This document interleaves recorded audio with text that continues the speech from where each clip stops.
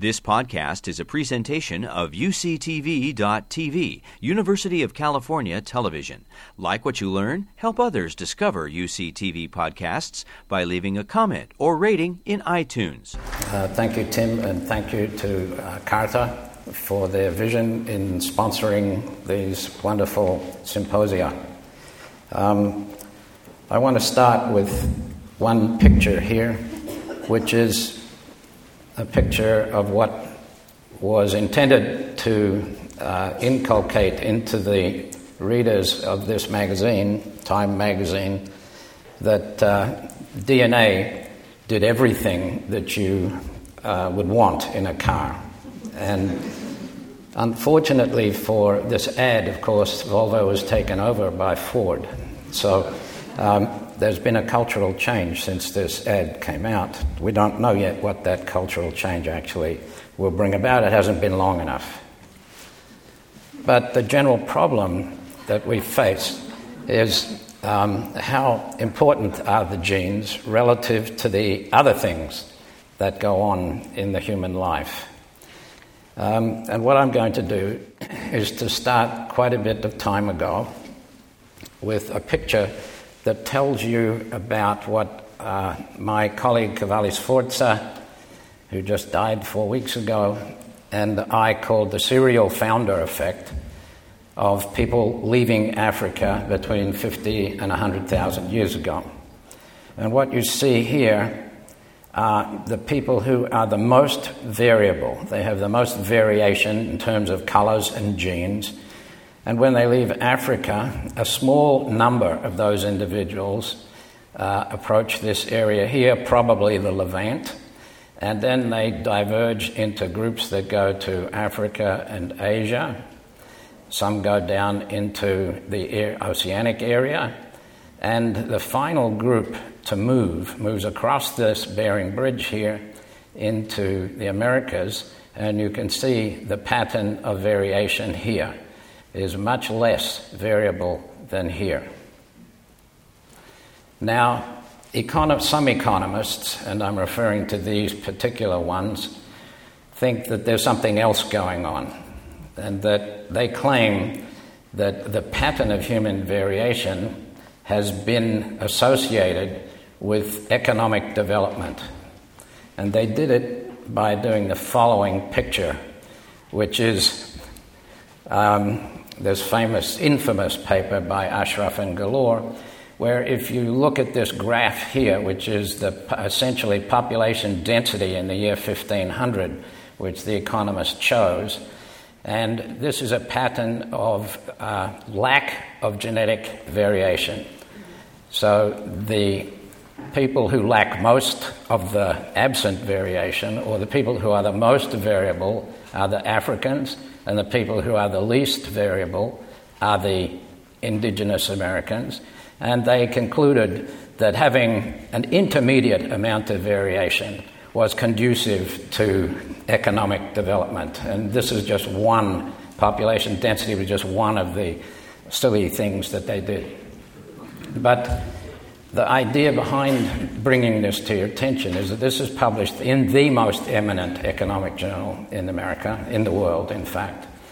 And not only is it silly, but it's wrong.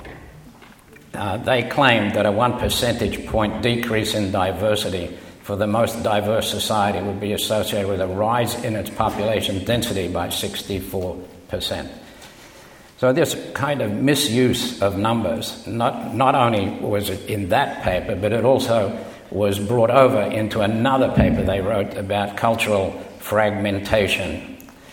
And trying to point out that genetic diversity actually is a cause of these social phenomena. Not only were they silly, but they were wrong, and there were a series of papers published shortly after this one came out that addressed that their population estimates were wrong, their time of getting agriculture was wrong, whether there was cooperation in the societies they were looking at was wrong, and of course how much genetic diversity was related to innovation was wrong too, because fruit flies have a lot more genetic diversity than humans. their innovation is not nearly as great, as far as we know. So in the human genome diversity cell line panel, which Luca Cavalli-Sforza and I started to develop in the early 1990s, we looked at genomic variation in people from around the world, 52 populations, and where they're located is this marked with these red X's here. And those peoples, we would love to have a lot more in the human genome diversity cell line, and people now have in their laboratories hundreds of populations from around the world where the DNA is currently available for analysis. Our idea was to have this panel available in Paris, and any lab in the world could just get the DNAs and do their studies. And this was the first study that we did on those people. In that study, these are indigenous Americans, these are indigenous Africans, and these are Europeans. But the interesting thing about this slide is how many of these populations around the world have ancestry in more than one place, including these people who have ancestry in 3 places. And the Uyghurs in China have ancestry in 3 places, and the Hazara in Pakistan and Afghanistan have ancestry in 3 different continents. So ancestry is a much better idea about describing populations than is race. Now, if we go back to that silly economics slide, when you look at the data that we've produced from that study, they were using my data. That's what made me so mad. And this was the data. These were the data they were using. We plotted mean diversity as a function of distance from Addis Ababa, and what you can see here is that the Africans have the highest diversity and the indigenous Americans have the lowest diversity, and we can ask why. Well, I showed you why in that migration trait. It was a property of prehistorical migrations, that the African population was the population from which everybody else was derived. They have the most variation, they've been there the longest, accumulated the most mutations, and the indigenous Americans have been in their small group that came across from the Bering Bridge. That group's only been there in position for 15,000 years, as opposed to the 100,000 years before the indigenous Africans left. Now, to prove that, we looked at the DNA of these peoples around the world to find out how long the stretches of DNA without any variation should be there. And what we see is that there are 2 kinds of reasons why people lack variation. One is the historical phenomenon that I told you about of small population size, that these are the indigenous American people. And the other one is a cultural phenomenon, and these are all the Islamic populations in our study. And they have the same level of homozygosity, or lack of variation, as the indigenous Americans. And the reason is these populations practice first cousin marriages. These are highly inbred populations from Pakistan, Afghanistan, and the Middle East. So the cultural explanation is the explanation for this part, and the historical explanation is the explanation for that part. That's the demography side.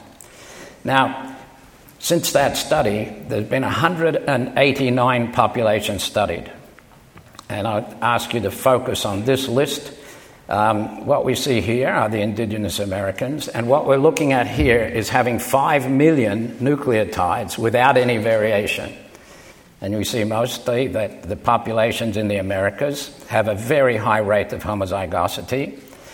The populations of Islamic extraction have a very high rate of homozygosity. And these populations here are really interesting. These are the Jewish populations. And one of those populations particularly interesting, this one here, that's a population in Israel called the Samaritans. And most of you have heard of the Samaritans because there was a good one. Now, the Samaritans are an interesting group because they don't believe that they should be separated from the other Israelites. They have a very interesting history. This is the high priest of the Samaritans currently. There are about 850 of them. Half live in the center of Tel Aviv and half live in a village in the West Bank. But in 1917, there were 150 Samaritans left. They spoke Aramaic, and they did not believe in any of the Bible except the 5 books of Moses. The rest of it, the prophets and the writings, they didn't care about. And part of the reason is their history. This is the Assyrian Empire between 900 and 607 BC, and this is the history. Everybody can read this for themselves. This is called the Nimrud Prism, in which Emperor Sargon II, who conquered the northern kingdom of Israel in the year 722 BC, wrote down what he did. And this is the story. Now, if you want an easier bit, you can read the translation here, that he tells that he took out the people, as was his custom, from the northern kingdom, moved them to what is now Iraq, and replaced them with people who he already had conquered. And this was his pattern. However, the Samaritans believe that they descend from people who never left, that they are the descendants of the children of Manasseh and Ephraim, 2 of the children of Joseph, 2 sons of Joseph, and they never left. Now, the Bible actually has a contradiction about these people, because if you look at the big book of Kings, it says exactly what the Nimrud Prism says, that he took the king of Assyria, brought men from Babylon and these other places, and placed them in the cities of Samaria instead of the children of Israel. Unfortunately, the Chronicle says exactly something else, because Hezekiah is the king of the Solomonic Empire, and this is in the year 700. This is after the conquest. So if the Israelites had been taken over and left, and there were none there, why would he be writing to Israel and Judah and the children of Ephraim and Manasseh and asking them to come to Jerusalem to keep the Passover? So there's a contradiction there. And the scholars say, Chronicles is written a lot longer after. It goes to about 400 BC, and the Book of Kings is really kosher. We've got to believe that one. So either way, there's something to explain here, and so we tried to explain it. Being a Samaritan is passed down along the male line. Male Samaritans can marry anybody, and the children is a Samaritan. There are only 4 families: Cohen, Yoshua, Marchiv, Danfi, and Tzedakah, and they are endogamous. They marry within the line. So it's not unexpected that they have the highest inbreeding coefficient of any population in the world. They're the only population I know of where a quarter of the mothers and sisters of colorblind men are also colorblind, because, as you know, colorblindness is usually in males. So the Samaritans are really quite interesting, but as a consequence of this cultural phenomenon of preferring to marry within the line, within the marriage line, they have these genetic properties which we can get at by looking at the Y chromosome, because the descending gene which defines you as a Samaritan is your Y chromosome, because only males can pass being a Samaritan down. So we did that. We looked at the Y chromosomes of the Samaritans and compared them to all the other populations of Jewish people in Israel, and in addition to Palestinian and to Ethiopian Jews and to Druze and Bedouin. And lo and behold, they're the closest by far to today's Cohens. And Cohens are the high priests of the Jewish religion. So it turns out that the Samaritans are actually related closer to the Jewish people, and they're Israelites. They must be Israelites to have this close relationship on the Y chromosome. If you study mitochondrial DNA, it's a totally different story, because the women are coming from everywhere. They're not from Samaritans. So you won't see anything like this, which we did, which is an interesting phenomenon. So the culture has again defined the pattern of genomic variation. Why did this happen? Well, this guy, Josephus, an interesting fellow who was hated by the Jews at the time because he was a turncoat. He joined the Romans and became a writer and reporter for the Romans, and the Romans who were in Israel and destroying the temple. In particular, he attached himself to Vespasian, who destroyed the temple in the year 70. And he writes about a time of history 300 or 400 years before him, and he mentions Sanballat, who is that Persian governor of Samaria and Judea, and Manasseh, who was the brother of the high priest in Jerusalem. Now, he'd have to be a Cohen, because only Cohens were high priests. And Josephus says that Sanballat gave Manasseh his daughter, and along with other of the high priests, they converted to become essentially Jewish, Samaritan. So they were Cohens. So the male lineage descends, according to Josephus, from that line. So we don't know whether there's any truth to this. This is the only evidence that I and my religious scholars have been able to find to say why the Samaritans should be related to the Cohens, the high priests of the Jewish religion. Now, my final example of how culture affects genes concerns the Canadian fur trade and tuberculosis. This is a pattern of the global incidence of tuberculosis rates from the United Nations documents. It hasn't changed much since then, maybe gotten a little worse down here in Africa, Southern Africa, with the advent of HIV. This is a story from the famous book written by Ferguson in 1928 about how many deaths occurred from TB in Indigenous American Canadian populations. And these two peaks, which tell you over 10%, maybe 14% of Indigenous Americans in Canada died in those times. They died because they were put into reservations, and the reservations were extremely badly designed. The people were dying like flies of infectious diseases. They had no blankets, no ventilation. So the question is, if these people had that problem, then why is it the case that so many Indigenous Americans in that part of Canada died? This lady, who's pictured here in the canoe of the fur traders going down this long river here, this river zone here, from Quebec, we found out that if we actually looked at the DNA of the bacterium that was in the Canadian Indigenous peoples, it was exactly the same DNA that was in the people from Quebec.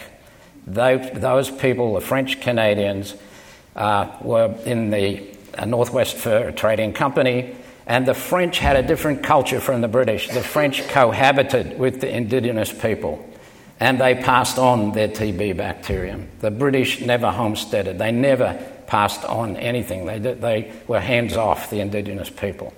So what we see is this culture of cohabiting with the Indigenous people that the French Canadian fur trappers did was the reason why that bacterium passed these 1,500 kilometres into the Indigenous people.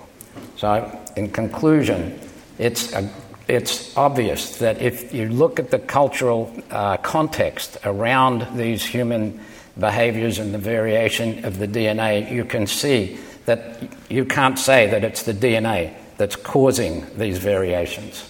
Thank you. You've been listening to a podcast by University of California Television. For more information about this program or UCTV, visit us online at uctv.tv.